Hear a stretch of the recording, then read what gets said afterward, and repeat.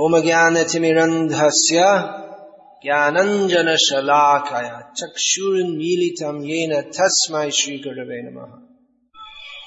Yesterday in his speech, Vasu Ghosh Prabhu addressed the question of why build a temple.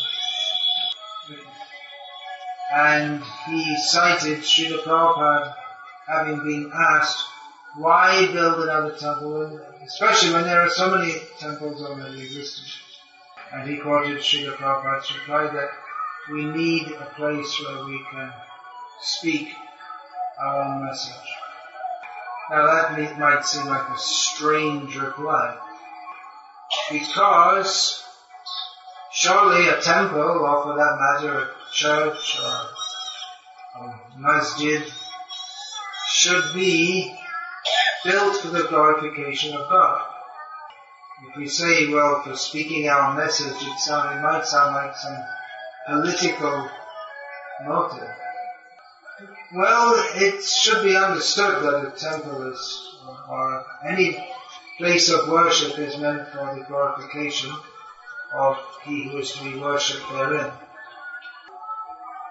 But actually the temples which are erected by pure devotees of Krishna, the motivation in erecting them is different from that of other people. Only the pure devotees have the pure motive to glorify God.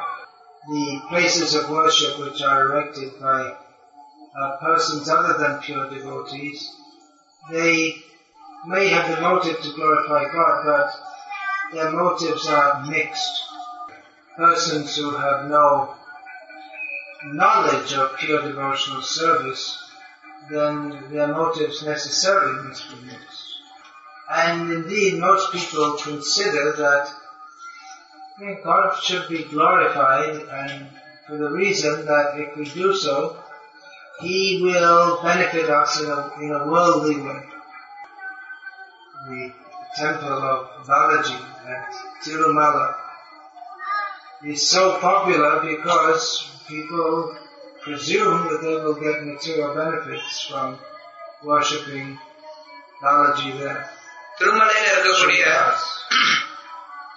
And indeed in Shastra it's stated that, well, if you worship this one god you get one benefit, if you worship another god you get another benefit. And people presume, well, God is great, and if we're good, we glorify Him, and He helps us. And by helping us, they presume that means that He improves our material situation. Whereas the pure devotees know that it makes no sense to even try to improve your material situation. So, as Srila Prabhupada often pointed out, the worship of God, or various demigods, or imagined gods, it's motivated.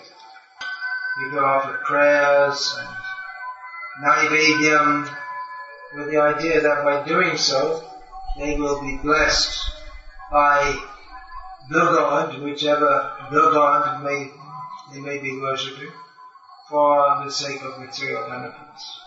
And often people are invited to take part in building a temple, or they undertake the building, they build the whole building themselves, with the idea of glorifying God, but also that they themselves will be glorified. Just like we find in various places in India, recently constructed, recently means within the last 1 or 2 generations, there are many what are called Bila temples. So inside the deity is Lakshmi Narayana, but they're known as Bila temple.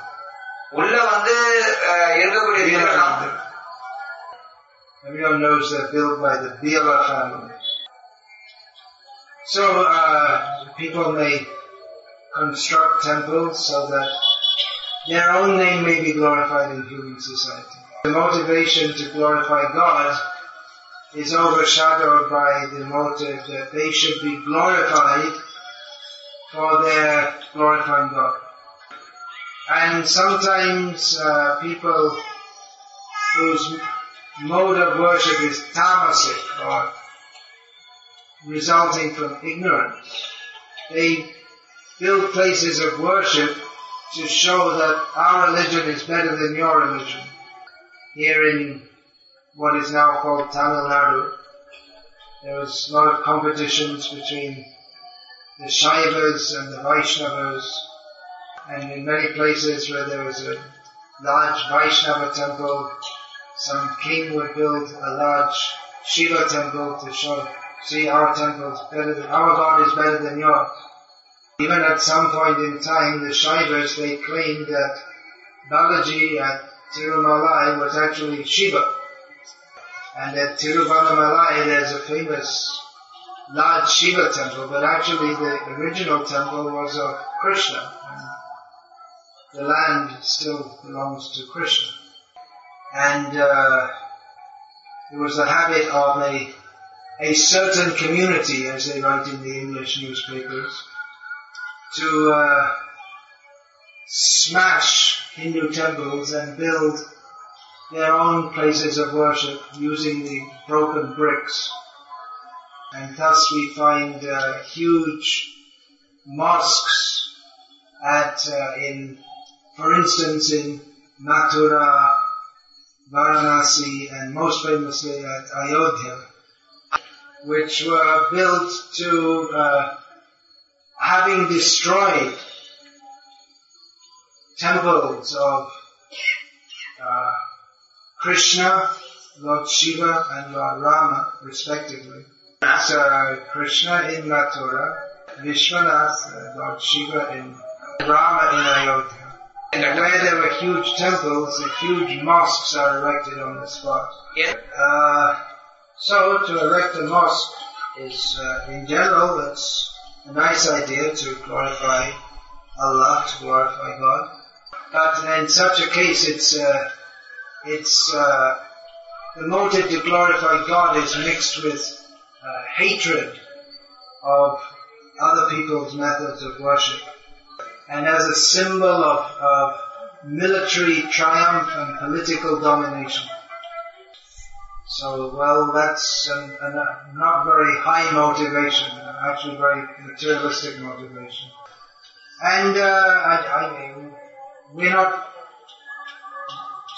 part of the what's called the Hindutva movement. We're not exactly part of that, because that also is mixed up with so many personal political motivations. We're just examining the various reasons why people erect structures as places of worship. Although it is, in passing, it is almost astonishing how all these discussions that have gone on since before and especially after the Babri Masjid was destroyed, that the point that it was built as a symbol of hatred towards the method of worship that was previously going on there. It's just avoided by a certain class of so-called secularists. So we see, anyway, the point is that there may be various material motivations which are mixed in erecting structures for the worship of God. Some of the motivations, as we mentioned, they may be very gross. Many people, they worship with the idea of getting some, we offer some naivedyam worth maybe 50 rupees and give some money in the box, maybe another 100 rupees, so 150 rupees, and we expect 150,000 back, so it's considered a good investment. Some people are more pragmatic, and instead of waiting for God to do the work, they organize the temple in such a way that they directly make a good profit. Just like in Hyderabad, there was a Marwari man. Marwari means generally good businessman. So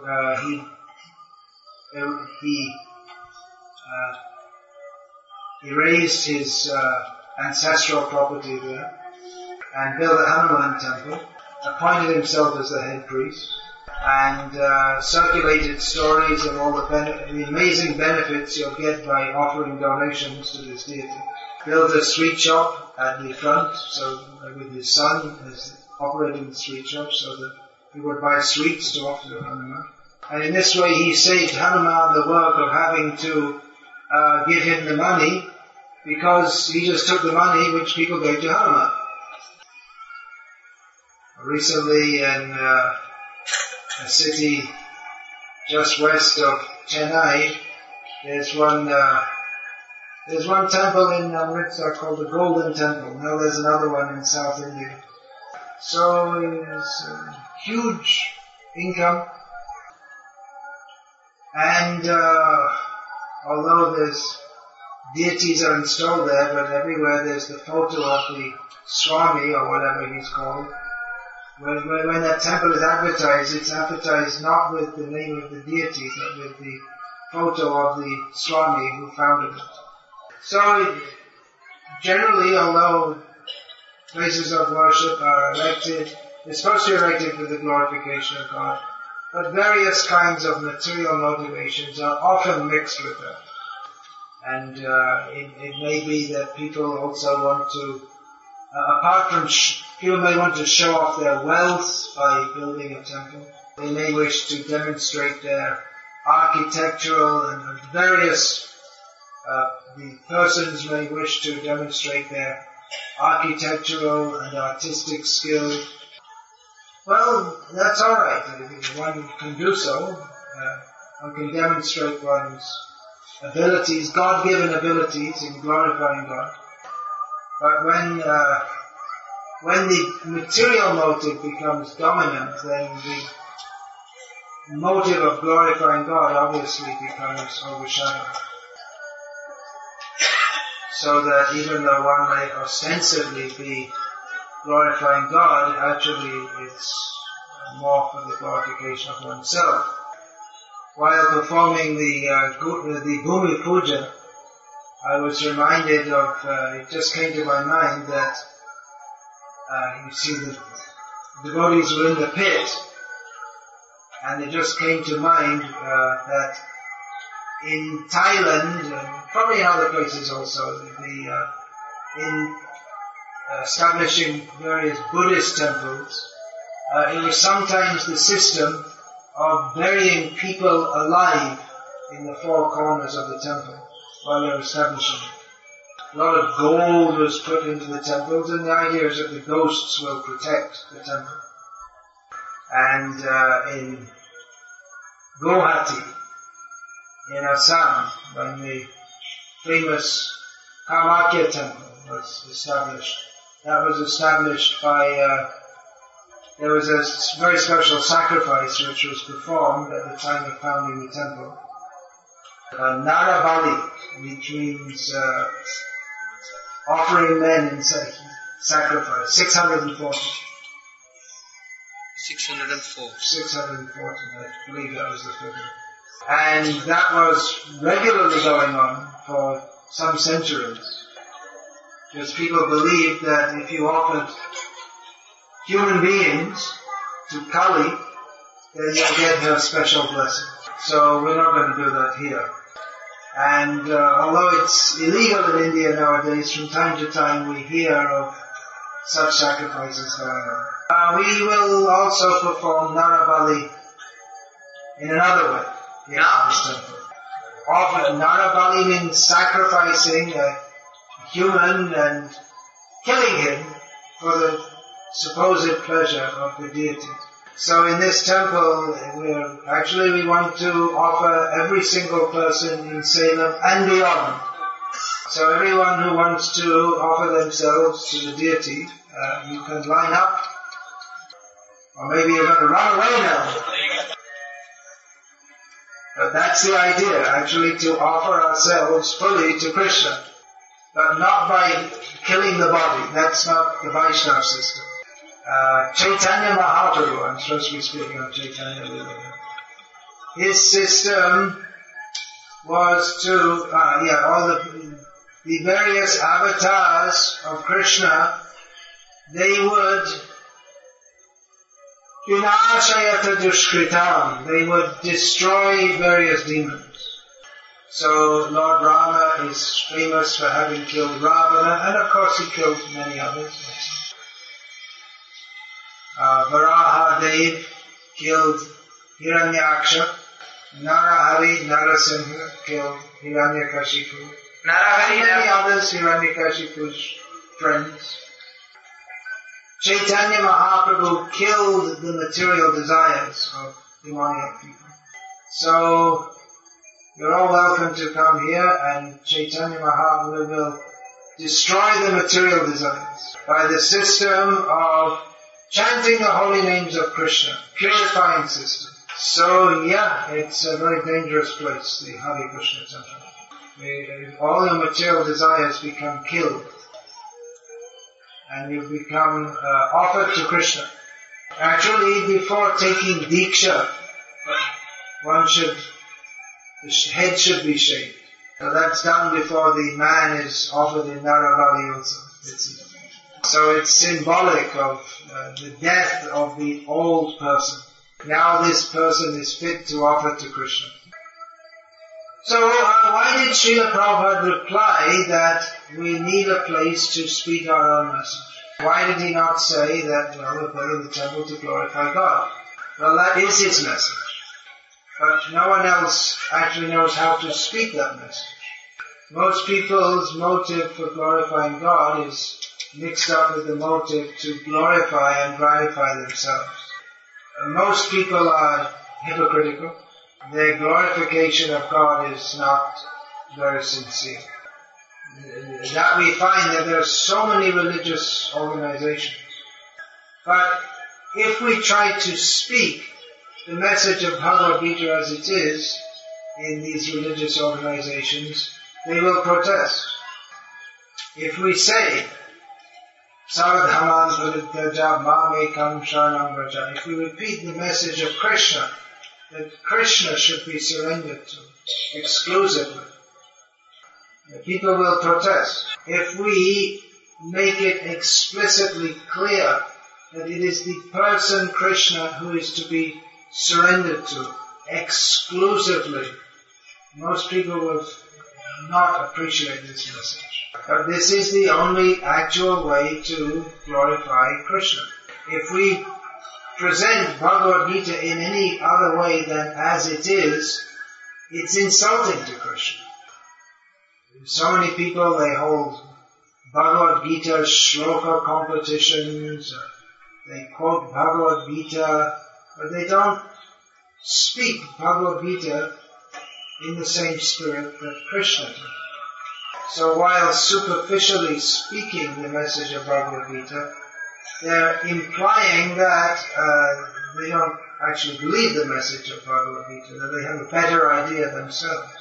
So in this temple that we propose to build here, we're very clear in understanding from the very beginning that more important than the architecture, and more important even than the deity worship, is the speaking of the message of Bhagavad Gita as it is, which we cannot do in other places. Or even if we attempt to do so in other places, there will be resistance to that. So just like if we try to pass electric current through a non-conducting element, if there's resistance, it won't go through very well.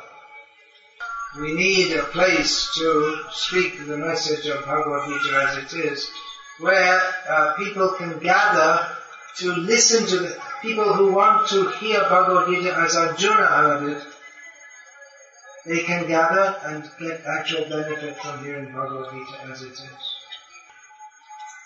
Vasu Ghosh Prabhu was also telling me that he'd just recently been at a Gita conference in Mauritius.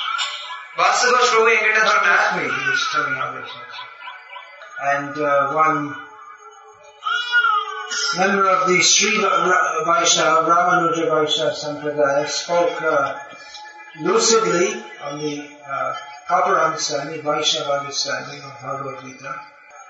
But he, in the course of his otherwise excellent speech, he also mentioned, as if to ratify or glorify one so-called Vivekananda and some Sai Baba. And although these two persons are generally much lauded in Hindu society, pure Vaishnavas do not laud them because they do not speak Bhagavad Gita as it is. So afterwards, Vasudhara Prabhu explained that this Vaishnava told Vasudhara Prabhu, maybe Vasudhara Prabhu asked him why he had mentioned them. He said, well, I mentioned them so as not to appear sectarian. He felt it was necessary so to mention these names so as to gain acceptance from the broader audience. So at least at this temple that we are constructing, we have no intention of speaking in such a way to gain public acceptance. We will build a beautiful temple and welcome people very nicely. This is our aim. And we'll present the message of Bhagavad Gita as it is. Everything will be nice for the public. Beautiful temple, beautiful gardens, delicious prasadam, everything very attractive. The only thing that they might not find attractive is the message of Bhagavad Gita as it is. Actually, the message of Bhagavad Gita as it is most attractive. Because it is spoken by Krishna, who is all attractive. But conditioned souls, by their very conditioning not to accept Krishna as he is, do not find the message of Bhagavad Gita as it is to be attractive. Although Bhagavad Gita is widely understood to be, to the Hindus, for want of a better term, what the Quran is to the Muslims and the Bible to the Jews and the Christians, it's maybe surprising that very few Hindus have got the slightest idea what is even written in Bhagavad Gita. Hindus find it more convenient to pay lip service to Bhagavad Gita and conveniently not try to understand what's therein. Because in Bhagavad Gita, Lord Krishna unequivocally, you know what that means?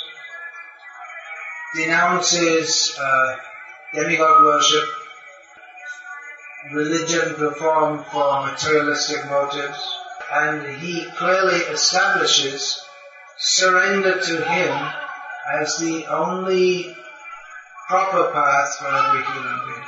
So this whole project is for glorifying Krishna.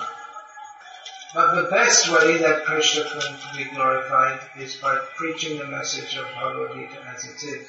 And if people actually hear Bhagavad Gita as it is, they will understand why not just one building in one corner of a city should be for the glorification of Krishna, but every building everywhere and every person everywhere and everything everyone does at every moment should be for the glorification of Krishna. Unless the message of Bhagavad Gita is spoken here, then there's no purpose to building this temple. That's why people say, why are you building another temple? There's already so many temples. That argument would be valid if this temple was to be just another temple. If we were to make a temple in which there's just ringing of the bells, people coming in, bowing their head, offering some money and going out again, there would be no purpose in building another temple like that. Little purpose, very little purpose. But our motive is that people come, look, see, very nice, time, sit down. Now just listen to what we have to say.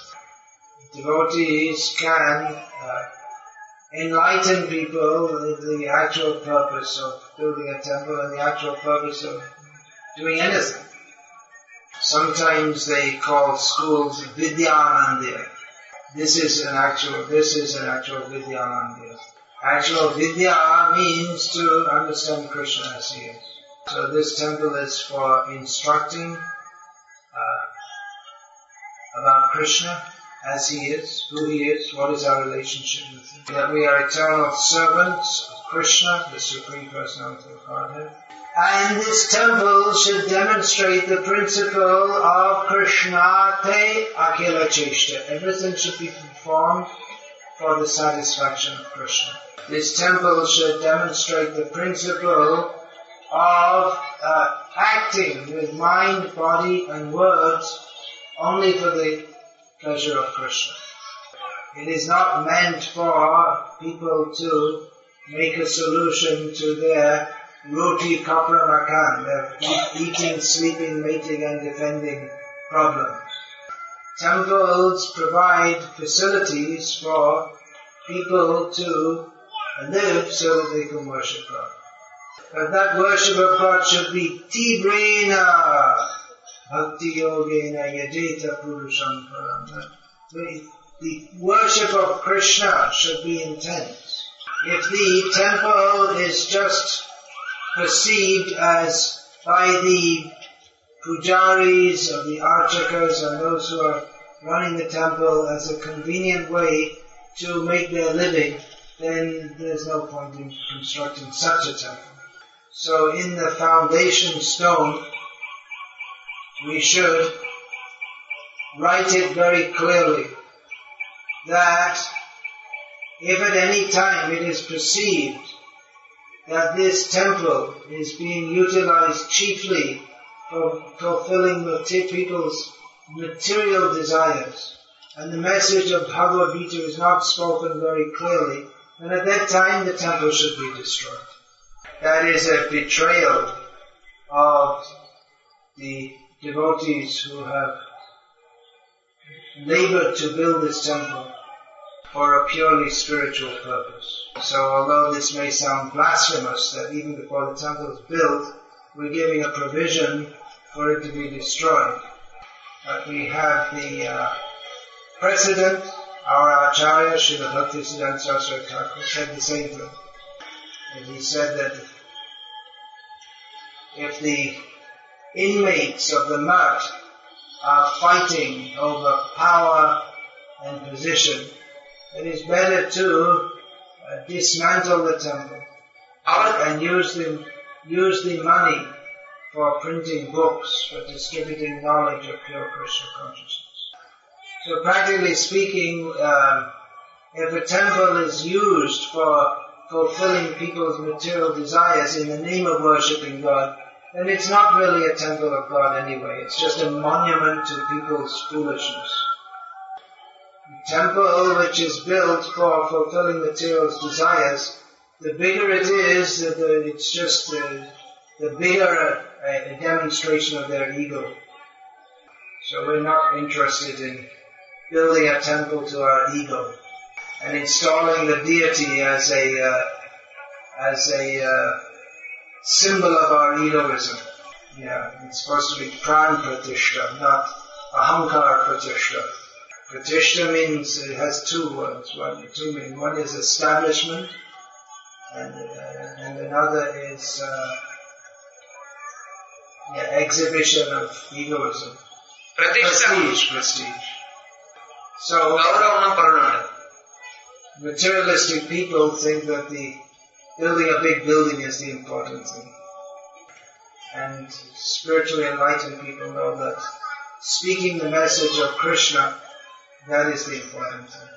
Srila Prabhupada was the topmost Paramahamsa, topmost spiritually enlightened person. He built temples. But he also, he said that temples, they are for attracting the general populace. But he said that the most important work of advanced devotees is to propagate, to write, print, and distribute widely Vaishnava literature. So, Srila Prabhupada personally put a lot of energy into establishing temples.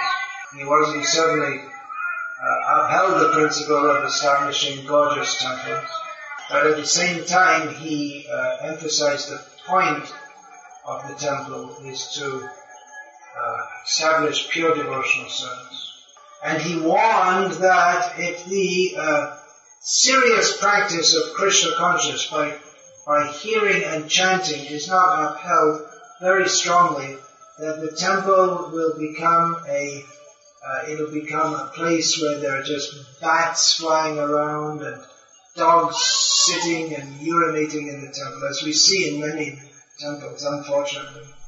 So the temple is the place, this temple is a place for pure devotional service to Krishna. Here in this temple there will only be glorification of Krishna, his pure devotees and pure devotional service. There will be no glorification of mundane persons, mundane processes, holy and solely for Krishna. Saradhaman parityaja mamekam sharanam vraja. Leave aside everything else, simply surrender to Krishna. That is the motive of this temple. That will be exemplified by the continuous Sankirtan, which is the Yuga Dharma for this age, the chanting of the holy names of Krishna. Not everyone will understand these philosophical truths very quickly, but as people come to see the temple, they may also hear the chanting of the names of Krishna, upon hearing which their natural attraction will be awakened. So in this temple, along with the deity worship, which people will come for darshan, but they should also, everyone who comes, they should hear the sweet chanting of the names of Krishna. And so this is more on why we are establishing the temple. Hare Krishna. Hare Krishna. Please come again tomorrow evening and the evening after that. And every evening, if you like it enough, you can come in the morning also. And if you like it even more, you can just come and don't go back. That's the idea. Just like people, they go to get their visa to go to America. They go to the American embassy. So this is the Vaikuntha embassy. You come here, you get your visa, and you go to Krishna, and don't come back. Hare Krishna.